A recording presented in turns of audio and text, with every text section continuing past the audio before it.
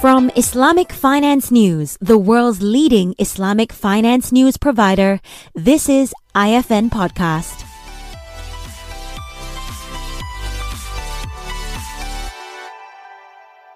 Hi everyone, welcome to IFN Podcast. I'm Nisreen, news editor at Islamic Finance News, and I'm your host today. Our special guest for this episode is Dr. Akeem Oyewale, the CEO of Marble Capital, a Sharia-compliant fund manager in Nigeria. Thank you for joining me today, Dr. Akeem. Thank you so much, Nasreen. First off, I'd like to congratulate you on the successful Sukuk issuances that came out of Nigeria's private sector this year, and especially that Marble Capital was involved in.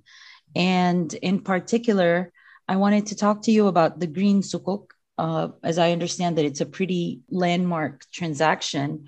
Could you give us like a brief description of this Sukuk? Maybe tell us about the issuer, the issue size, other highlights of the issue, and as well as Marble Capital's involvement. Okay, thank you very much. I really appreciate the opportunity to speak with you. So I will speak to the green issuance, the green Sukuk that we were able to issue for 1 Watt Solar, and in Q2 2021. So 1 Watt Solar is a tech company focused essentially on providing energy, as a service to markets like Nigeria and other African countries, and the goal is to enable them to be able to utilize solar. We know the countries in Africa, we have huge challenges with power. So 1 Watt Solar was able to leverage their unique technology, which is a blockchain technology, to be able to provide power to companies at relatively cheaper rates. Now they were now looking for moving to what we call the next level, being able to meet the demand of a larger market, and they needed funding. So working with another investment bank called Commercio Partners, and working with a host of international organizations like FSD Africa, we were able to work with them, and even AGF, that's the African Guarantee Fund. We were able to work with them to structure a green sukuk alongside a green bond, that allowed them to be able to raise funding from the market in Nigeria and one or two folks outside of Nigeria that are putting some money there to enable them move to the first growth phase. So they have the company actually has a program for 10 billion naira, to raise funding over the next 5 years. What we did was to issue that green sukuk to them to the tune of 1 billion naira, because that was the first time they will be getting into the market, into the capital market, and we raised the sukuk in a way that investors that are keen about investing in ethical transactions, they were able to participate. So the purpose of it was to enable them acquire solar panels, and solar inverters. So essentially what we did was an Ijara structure for them, a Sukuk al-Ijara, that allowed them to be able to, through the SPV, acquire these items from the supplier. And this was leased to the entity 1 Watt Solar for them to provide services to their clients, and the rentals from it is what will be used to repay the terms of the Sukuk over the tenure, which is 7 years. Gotcha. And this is 1 Watt Solar's first bond issuance, or? Correct. Okay, gotcha. All right. And I heard that this is possibly, and so correct me if I'm wrong, is this the first green sukuk that has come out of Nigeria? Yes. So this is the first green sukuk that had come out of Nigeria, and that's made it quite unique as well. Quite a number of investors were thrilled by it. Yeah, of course, the company also had to get a rating, which was just borderline investment grade. That's really because it's the relatively new company in the market, and that was their first time of getting into the market. So Ditto rated the company, and they got support from FSD Africa, and they also got support, like I mentioned earlier, from the AGF, which provided which was scheduled to provide a partial guarantee in order to enhance investor confidence, given the unique nature of this sukuk, especially because it was also the first. So a lot of investors were a bit wary. I mean, how will this pan out and the like. So we needed to get more like a guarantee to sweeten the deal and give investors a bit of comfort. Yeah. We believe that on the back of that, there may be opportunities. There'll be opportunities for further investors, or further organizations, especially in the coming year, folks that are aligned with green investment to look at this option. At the meeting, the session we had 2 weeks ago that you referred to, we had the Director General of the Debt Management Office. Actually, and one of the things she said was that Nigeria will look into issuing green bonds next year. We, on our part, we are engaging with them to actually look at adding green sukuk issuances to it. So we could have perhaps a sovereign green sukuk as well in Nigeria over the next couple of months. So, but we're still working on that. It's still at an early stage conversation. Okay, that's great. And sorry, just to backpedal a little bit, the green sukuk, could you share with us what the company, 1Watt Solar, how did they come to, I'm not sure if this is the right word, how did they come to agree to a green sukuk, and why would they choose an Islamic over a conventional bond? You know what I mean? Okay, thank you very much. Yes, I do. Okay, so the company, 1Watt Solar, we had an engagement with them. And we realized that what they're doing, they are in the industry that aligns with the Maqasid Sharia. So they're essentially helping life, helping to, enhance the quality of life of people, and that will ensure that people have better life, which is one of the key attributes of the Maqasid Sharia. And we were able to explain to them that, guys, what you're doing aligns with the Islamic dictates, which is a requirement on us, especially in the financial system, to do whatever can improve the life of the quality of life of the citizens. By providing power, you're going to give people ability to study more, ability to have a lot more commercial activities undertaking, and also you are doing this at a relatively lower price entry point. For countries, for a country like Nigeria, where the poverty level is so high, we believe that what they were doing was innovative, and we also realized that, yes, for them as well, they needed funding. And because it aligns strictly with dictates of Islamic finance, and also the Nigerian Islamic finance market was still growing. We see people trying to invest in structures that align with their interests. So it didn't take us a long time to actually convince them. The only worry they had was because they were pioneers. They weren't so sure how the market will take it. Of course. But in terms of understanding the alignment between what they're doing and what Islamic finance is offering, they were quite thrilled, and it didn't take us a long time to let them understand that this is something they should do. I will also mention that they were initially looking at only doing a bond, a conventional bond, a conventional green bond. So when we were able to let them understand that a green sukuk will appeal to this sort of investors, please let us amend your program, to include the ability to issue green sukuk. They were able to get that, and they did. And the investors actually embraced the issuance as well. Great. Yes, that was going to be my next question. Like you mentioned, the company had some reservations about the reception to the sukuk.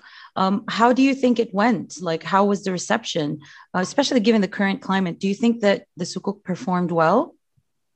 Yes, the sukuk actually performed well. They got a 60% subscription level, being an initial issuance. So they were able to raise the balance fund they needed through the green bond.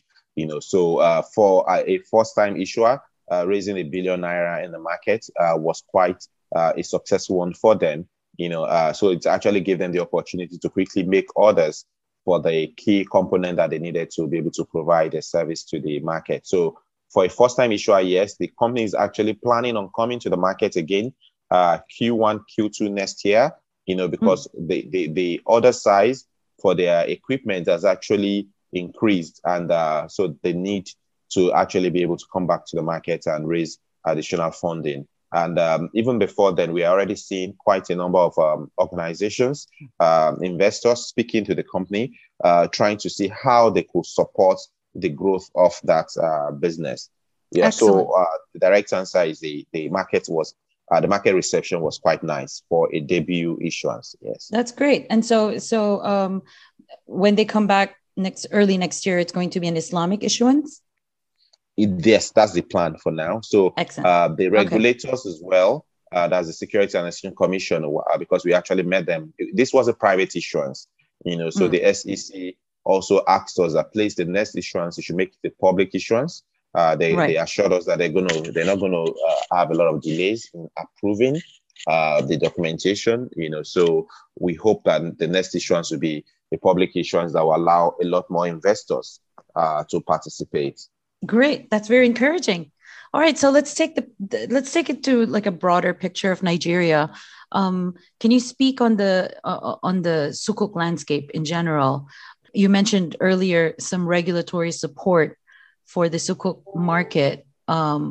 Is there anything you'd like to add on that? What are the challenges perhaps that are present right now, and how do you think it can be overcome in the coming years? Thank you very much. Yeah, so the Nigerian market has grown quite a bit from an Islamic finance perspective. We had the first subnational sukuk in 2013. Then we've had a sovereign sukuk as well. 3 issuances now over the last 5 years. And the subscription levels were always heavy. Over subscriptions we've been recording over the last 1 year. I would say we've seen an increase in the number of transactions utilizing the Islamic funding methods, sukuk issuances. However, most of them bearing they've largely been private issuances. So that you've seen a lot of, like, the 1 watt solar sukuk was a private issuance. There was a Marble Capital, that was an issuance with Marble Capital also did for Purple Group, which I think you covered it in one of your reports. Yes. So Purple raised a sukuk Alijara as well that was also fully subscribed. That was also a private issuance. We've had about 3 more on the market. They were all private issuance, apart from one, which was by family homes. That was the only one that went through the official route of getting SEC approval. SEC is the Securities and Exchange Commission, the regulatory body for capital markets in Nigeria. Now, that said, we are seeing that the federal government is about to issue another sukuk before the end of this year, which will be very large, about 250 billion naira. We are also seeing one of the Islamic banks trying to get approval as well from the regulators to also issue a public sukuk. So the landscape is improving. There's a major regulatory change that happened in August this year, which now allowed Nigerian pension fund administrators to be able to invest in Islamic instruments. It actually compels them to open what we call a specific fund for any investor, any pension fund that wants to manage, or any pension personnel, or we call them retirement savings account holder, that wants to have their investment managed strictly in a halal way, to have that opportunity. Now, that is increasing the landscape or the scope of assets that could be created, for investors to invest in. And so with that done, we expect a higher level of accumulation of investable instrument the halal way in the next couple of months. Nice. Now, that automatically will require the support of the regulators to ensure that the landscape is smoother. The process of issuing instruments is a lot easier, because that's really what has been the challenge. It takes a bit of a time to get approvals. So we believe that the phrase, which is the Financial Regulation Advisory Committee of experts, that is the Sharia body that approves of public issuances. We expect them to also be a bit more nimble, in reviewing documentation and ensuring that the market gets quality instruments, Islamic instruments that meets all the requirements of the Sharia, but also in a timely fashion that investors or that issuers will be happy with. So that's the area that needs to be dealt with. Once that is dealt with, and the speed is a bit faster while the quality is not diminished, we think that the landscape right now, it's open, for growth. And Right. a lot of investment bankers are actually playing in that role as well, and they are working towards ensuring a lot more instruments come to play very, very quickly. Gotcha. Okay, excellent. And a final question, and it might be a two-part question. The first one is, I'd like to know your forecast for Islamic finance in Nigeria in general for the coming new year. And related to that, maybe you could share with us any upcoming deals that Marble Capital is involved in the next 12 months or so that we can expect from you guys. Okay, thank you very much. Yeah, so we think the forecast for Islamic finance is actually very robust. During the course of the year, we had a new Islamic bank that opened shop, Lotus Bank. We also had just last week one of the non-interest banking windows of one of the banks in Nigeria given approval to be a full-fledged Islamic bank, an alternative bank. So that brings to the four Islamic banks, full-fledged Islamic banks in Nigeria in the last 2 years, I would say. Because Taj Bank just got their license 2 years ago, 2.5 years ago. So 3 banks got licenses within 2-year period, and we know 1 or 2 that are still in the works. So the space for the Islamic finance industry is actually growing. And a lot more people are getting aware. A lot more investors are also getting aware that there is an opportunity for them to make decent returns, investing in an halal way, and at the same time ensuring that their religious beliefs are catered for, their preferences, their ethical preferences are not vitiated because they are making an investment decision. So they're going to get their returns, and they're also getting a peace of mind that their ethical standards expect. So in that wise, we expect huge increase. I mentioned earlier the new rule of the Pension Commission that has mandated the creation of a new fund, and that we bring to the fore a couple of trillions of Nigerian naira over the next few years. So the challenge would be the need to create credible assets, credible Islamic funds, credible Islamic sukuk instruments and products that the investors will be able to invest in time, for them to not to just put their money in cash. So growth forecast is huge. If we got 100-200% increase in the size of the investable instruments over the next 24 or 12 months, we aren't going to be surprised. We actually have working towards that because we think that's going to happen. The growth will be geometric for the next 3 years. So that's the forecast we have for Islamic finance. And on the back of that, we also expect quite a number of issuances from an Islamic finance or Islamic banking or investment banking perspective. Marble Capital, we expect to play key roles in this. We are well plugged into the system. We are sub-agent to one of the issuing houses for the next sovereign sukuk that will be issued later this month in December 2021 by the federal government of Nigeria.